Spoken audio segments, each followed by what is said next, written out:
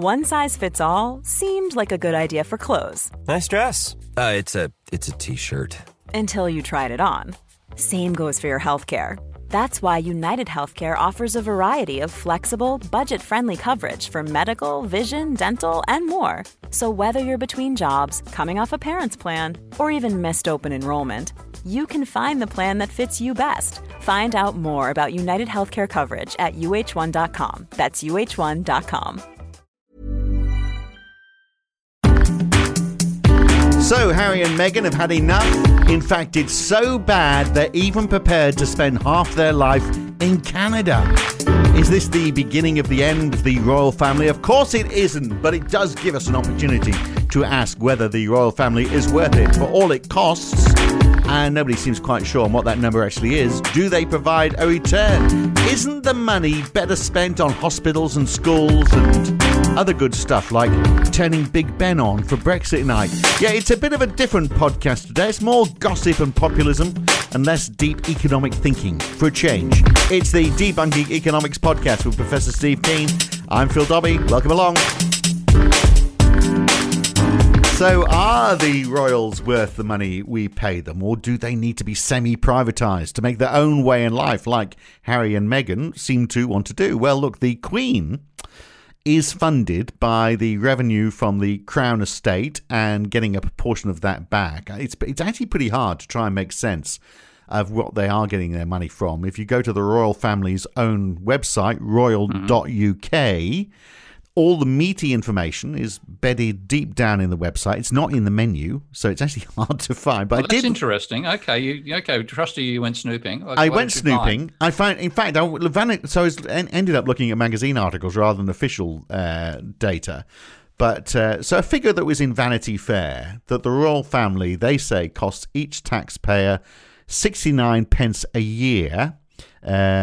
So certainly the expenditure on the sovereign grant is £67 million a year, which doesn't seem a lot, especially when the Crown Estate is giving £330 million to the Treasury.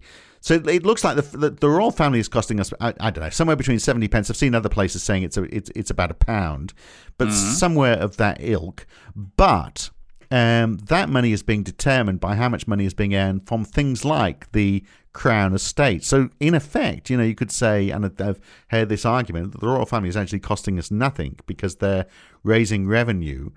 But, they've got a property portfolio worth 12 billion, including sort of Regent Street, a shopping centre in Worcester, all the various palaces, country retreats. They've got hectares of land across the country. The Grand Duchy of Cornwall owns a huge chunk of the West Country. So the money that's being earned from that, they're basically giving that back to us and then taking a large slice for themselves. But of How course, large is the slice compared to what is the rough ratio? I think it's 15 or 20%. I think they're taking back, which seems like quite a lot given that the assets are quite large. Yeah, I mean, it's a case of the devil you know versus the devil you don't. If that actually was privatised or it turned into public ownership, you wouldn't see much of a change, and you'd lose the entertainment value of watching the tabloids talk about Meghan and Harry. Right. So I'm ambivalent on this whole one. I mean, there's an extent. I think I am too. This is going to be a very boring conversation, isn't it? Unfortunately, yeah, we agree. I mean, we agree. We don't know what we're talking about. So, well, no, look. I mean, I think. It's what I don't get is that they own these portfolios. Some of them are a bit strange. So I can understand that the royal family would own Windsor Castle and Balmoral and Buckingham Palace. I don't get why they own a property portfolio that includes Regent Street, a shopping centre in Worcester, and bits of land around the place. I don't understand why they would be and running this basically as the Crown Estate, running it as a company. It's got a CEO. They're managing that money, and then and trying to maximise that. Why is the royal family doing that? Why wouldn't we be saying no? This, why are we taking money that we're giving them and some of the assets that they've had in the past to invest in further assets rather than just leaving that to the free market? Why would they own a shopping centre in Worcester, for example? Well, they used to own the entire country. I mean, this is the, Yeah. we go back to the to the day where freehold actually means that you hold all the land is owned by the king or the royalty, fundamentally in the British legal system. And when you buy a freehold or a leasehold, and the crazy land system, and I couldn't believe how complicated the British land ownership system was. But buying freehold doesn't mean you've got it indefinitely for yourself. It's actually at the whim of the king. It's still a remnant of the days. Leasehold, you mean? No, even freehold. Right. Okay, freehold doesn't and the same thing applies. And Australia has a far more well-designed land ownership system with what's called the Torrens title. When you hold freehold, you have that indefinitely. There's no such thing as buying a lease off somebody else. A lease is a totally different thing, where you are leasing a property off the landlord. And 6-month lease or 1-year lease. The property I was living in the UK, the people who owned the leasehold, well, their leases were about to expire, and they were debating with the freehold owner whether they should extend it for 75 years or 150 years. So it's a crazy, complicated system. And this again reflects the old feudal days of the society. But fundamentally, everything, because the state was formed in its feudal days, the remnants of that still exist in our capitalist world now. And fundamentally, any land you own in the UK, I understand, this is certainly the case in Australia, you own at the behest of the Crown. It isn't an absolute ownership. It might be in a system which didn't have its legal system evolved during a feudal period. So, you got a choice. You want your landlord to be a feudal remnant, or do you want to be a capitalist remnant? On that particular front, I'm still rather ambivalent.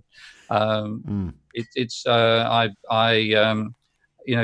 you didn't have them owning Regent Street, you have who's the potential capitalist owner of Regent Street? What sort of British capitalist could you think of? That would Lord Sugar be a potential example? I'm sure he hasn't got that amount of money. But it would be a private equity firm, wouldn't it? That you'd be answerable to. Probably not a British private equity firm. It would probably be foreign money that would be. Not Saudi Arabian. So in that sense, I'm not.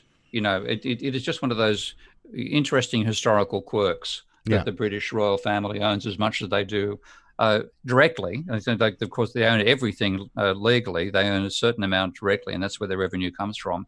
If you kick them out and put anybody else in charge, I don't know about. I don't think I'd be going off to read the gossip pages about Lord Sugar if he bought any bits and pieces. No. Or Mr. Sugar. It would be after that. But it is just. So the question then becomes: okay, if they've got that, they're making money out of it. The question is, how much do they take back and to look after themselves? And I think the figure is about £300 million a year. And I must admit, I found all these numbers a little bit confusing, trying to get to an accurate one. But if we say it is £300 million, it actually doesn't sound like. I mean, it's a lot of money, but it's not in the scheme of things. It's not a great deal, is it? When you think that one of the things people think about when they think of Britain around the world is the royal family. Yeah, I mean, it's been well marketed. In fact, I think I'm in the Netherlands a lot of the time now, as you know, and they've got a royal family here, but they don't have any. With an Australian. Huh? With an Australian. No, that's Denmark. Sorry. Oh, Denmark, of course. So, something is Australian in the state of Denmark, not in the state of Netherlands. That's right. Sorry, I do apologise. Yeah. So what about your role? I mean, you don't see a lot of them, do you? Or the place that I've bought in Amsterdam is a 300-metre walk from their palace. Right. And it's a much more physically accessible building than Buckingham Palace. There's no gate surrounding it, for example. But nobody comes to the Netherlands for to get high on the royals. They get high on other stuff over here. But in the UK, yes, it is definitely a tourist attraction. So you look at it, okay, yes, they might be taking say 15% return when a landlord effectively might, in terms of total revenue, and a landlord and a normal one might take say 10%. But there is also the marketing element to them. The question is, how long is it going to last? Because because they're all losing interest very quickly. Well, I mean, there was a company called Brand Finance in 2017. They tried to put a value on the whole thing, as brand companies do. So they say the tangible assets, the Crown Estate, the Duchy of Lancaster, the Duchy of Cornwall, the Royal Collection, including the Crown Jewels, All of that they reckon is worth, or was worth a couple of years ago, £25.5 billion. Mm-hmm. And then they said, you can add the intangible value, so the benefits that the monarchy provides to the UK economy, like tourism, for example, diplomacy, all that sort of stuff. They said that was worth £42 billion. So all up, they reckon the value of the royal family, what's that? It's about £47.5 billion is what they're worth. So, yeah, it's certainly a lot more than you would value the royal family where you are, or indeed in Denmark, even if they do have an Australian in their midst. Yeah, and so that is a contribution, a historical quirk leading to a positive contribution today.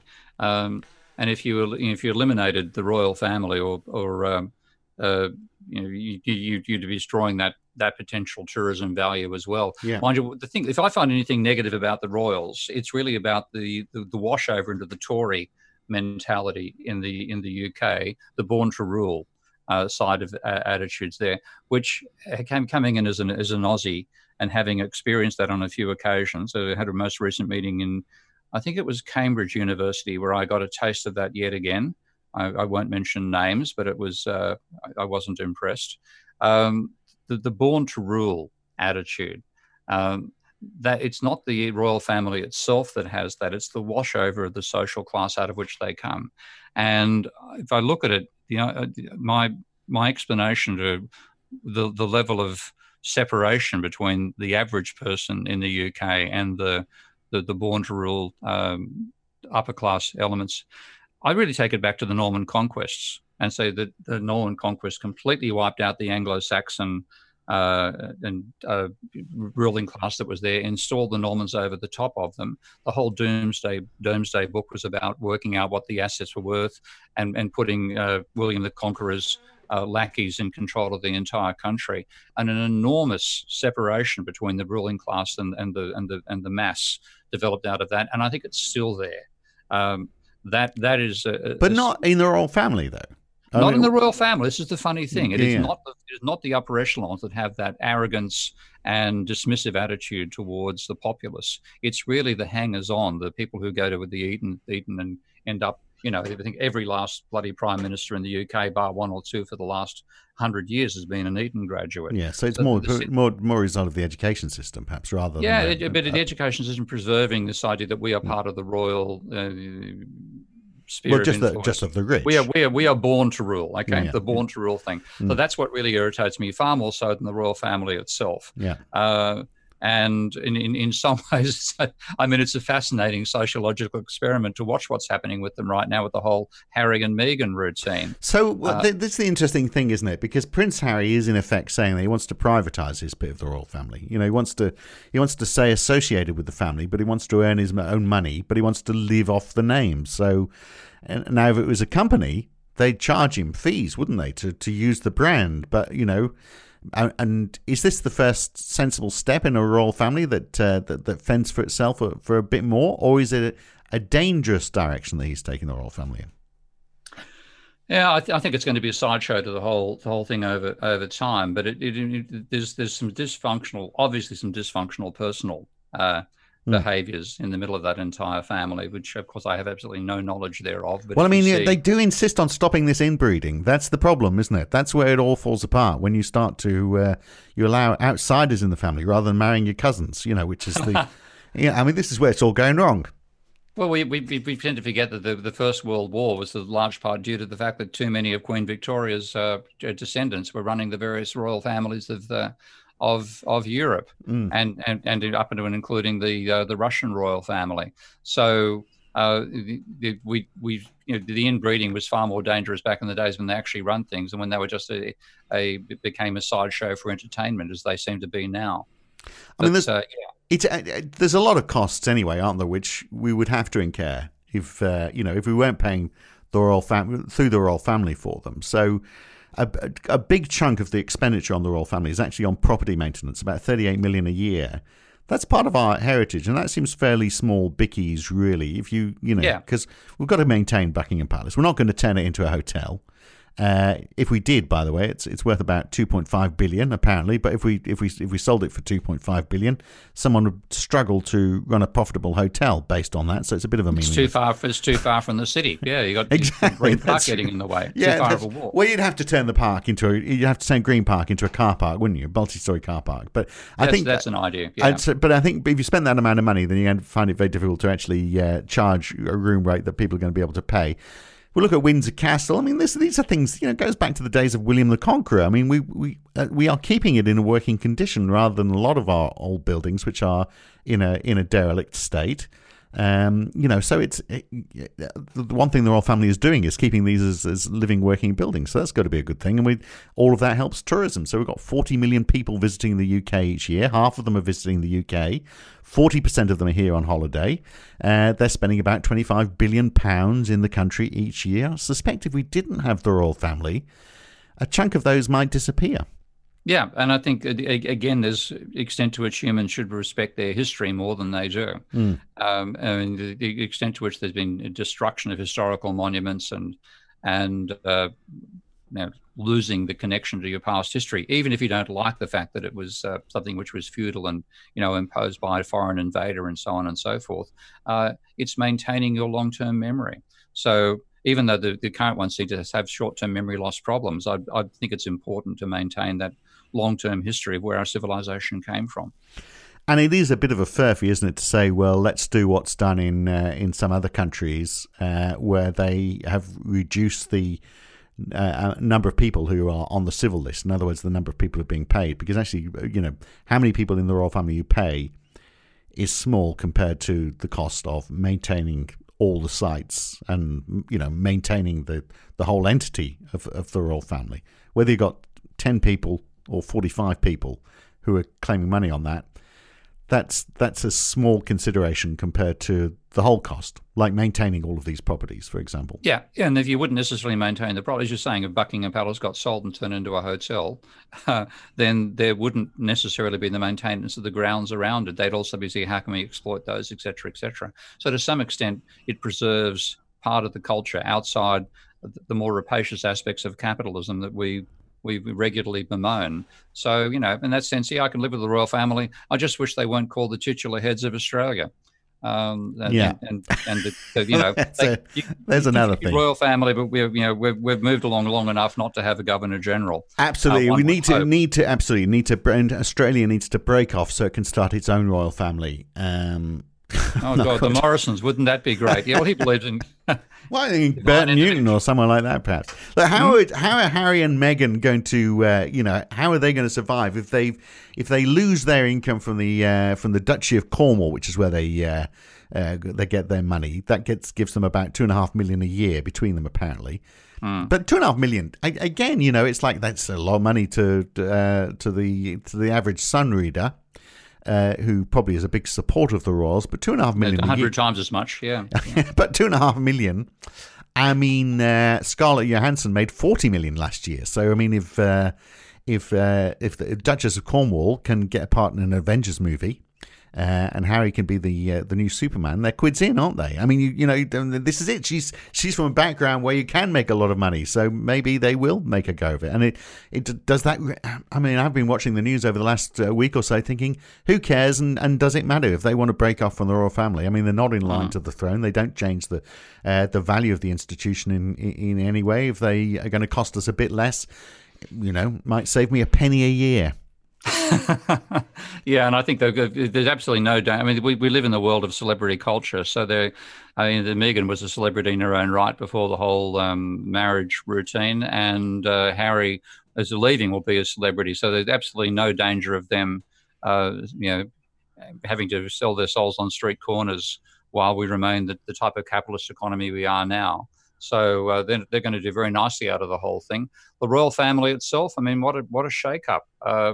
To have somebody saying, I want to leave the royal family, it's only happened once before, and for reasons of marriage back in the Second World War. To happen this time after the marriage has happened and saying we want to leave, it'll do the tabloids a lot of good. It will. Meanwhile, in Denmark, I was wondering how much. I wanted to see how much Mary was getting. So Mary, for those who don't know, was the Aussie girl. I think she was working in real estate. She met a Danish prince, the Frederick, the Crown Prince of Denmark, at the Slip Inn in Sydney during the 2000 Olympics. What a wonderful way! And do you know what? I think I actually was there that night as well. That's the curious thing. You blew your chances, mate. You were already married. I know, that's right. Yeah. And there I was. I was in my short skirt and my stilettos, and it didn't work. That's right. I could have, yeah. But so I was wondering how much she gets paid as a Danish royal. In Denmark, there's the royal family, the total state subsidy to the royal family is about 15 million. There, I think now, unless you are in direct line to the throne, you don't basically get any money whatsoever. So it's a whole different quantum in terms of cost to the state. But then, no one goes to Denmark to see the royal family, do they? No, and that's the thing. The Brits have got this. They are the last major empire at the sort of decline of feudalism and the rise of capitalism, and now we have a world where tourist attractions can be a major form of revenue, and it's the only royal family that has that status. If we're dominated by the Danes. They'd be going to Denmark instead. So there is something unique about the British royal family. I must say, enjoying you talking about fondly about feudalism, something you rally against, and let him. Here you are, you're loving it. Feudalism. You like my brother who says he's a staunch anti-royalist. Every time there's any royal occasion, he's got a street party. He's rolling out the Union Jack bunting in the street, and he's part and parcel of it all. You're not going to see me go that far. But what I know about the feudal society is that it wasn't as obviously it was a power structure where the ruling class had complete control. However, they also faced peasant revolts quite regularly. When the United States, the peasants are revolting is a double-ended joke. And one of the elements of those revolts in the UK was that I've forgotten roughly when the statute came out, but the statute was passed by the House of by the royal family, the House of Lords, that a peasant could have no less than, I think it was 4 acres of land to work on for their own needs.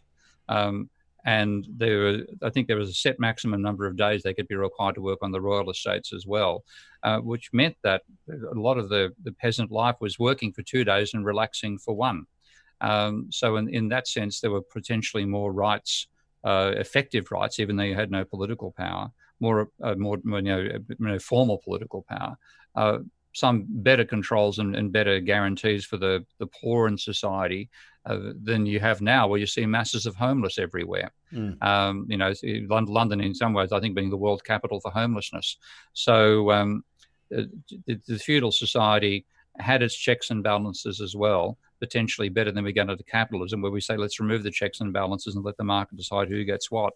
So, yeah, I've got some residual fondness for the feudal period. And you look at, where we are on the world stage, and if it is costing us 300 million, it's not costing us that. But if we took in all the income that they were getting and claimed it all directly, then it would, they are costing us 300 million. We've talked about the tourism benefits. There's also the diplomacy as well. I mean, how much influence does the royal family have? For example, will we get a better trade deal out of the United States because we rolled out the red carpet for Donald Trump, and everyone came and apart from Princess Anne, God bless her, everyone came and shook his hands and gave him a good show and all the pomp and circumstance, and he loves coming over here for that. So and I think maybe other world leaders the same. Is Britain standing in the world better than it would be? Well, it has to be, doesn't it?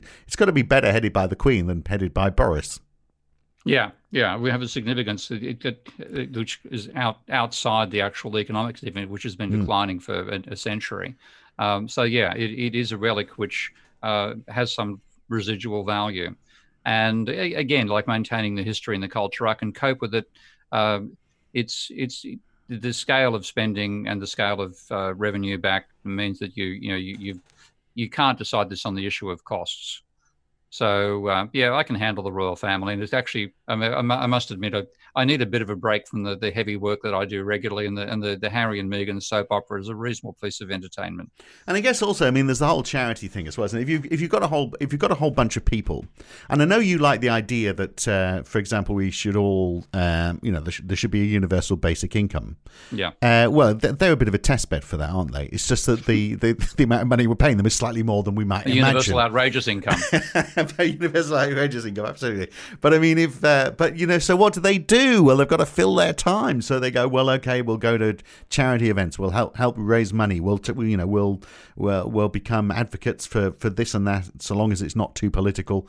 Let's try and fill the gaps that society isn't looking after, bridging the gap that where capitalism isn't working. And, so maybe that's, ironically, maybe that's a good thing.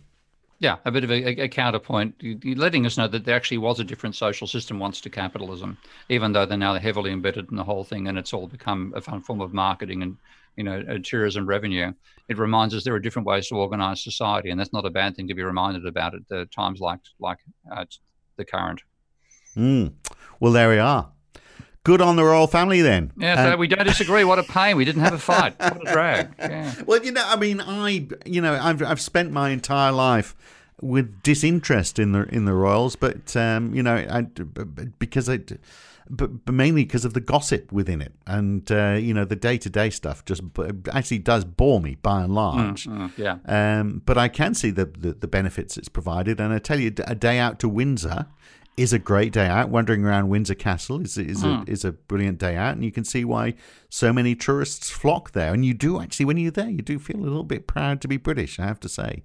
So, well, I actually enjoyed being. I've done something you haven't done. I've slept at Windsor Castle. Have you? What? In the grounds after they closed the gates? No. There's actually a whole community there, and there's actually wasn't Prince Andrew and his friends, was it?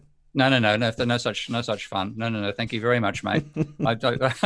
There's an obvious feature of my taste in women that means I'm nowhere near that territory. Right. But there was a conference I was invited to, which was held in the grounds of Windsor Castle, and the accommodation was in Windsor Castle. So maybe I'm biased.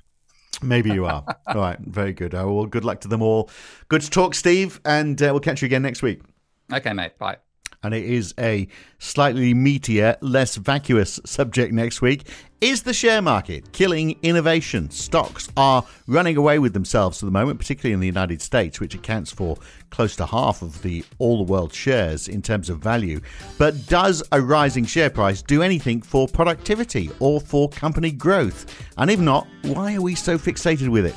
Is there a better way of ensuring that resources are allocated to support businesses with the greatest potential to grow and meet our needs? That's next time on the Debunking Economics podcast with Professor Steve Keen. I'm Phil Dobbie. I'll see you then.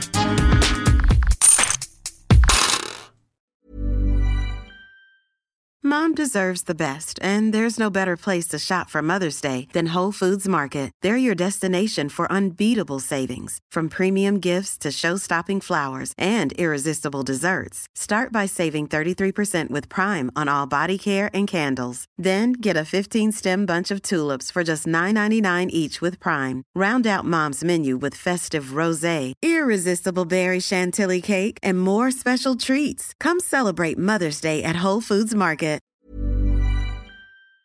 If you've enjoyed listening to Debunking Economics, even if you haven't, you might also enjoy The Y-Curve. Each week, Roger Hearing and I talk to a guest about a topic that is very much in the news that week. It's lively, it's fun, it's informative. What more could you want? So search The Y-Curve in your favourite podcast app or go to ycurve.com to listen.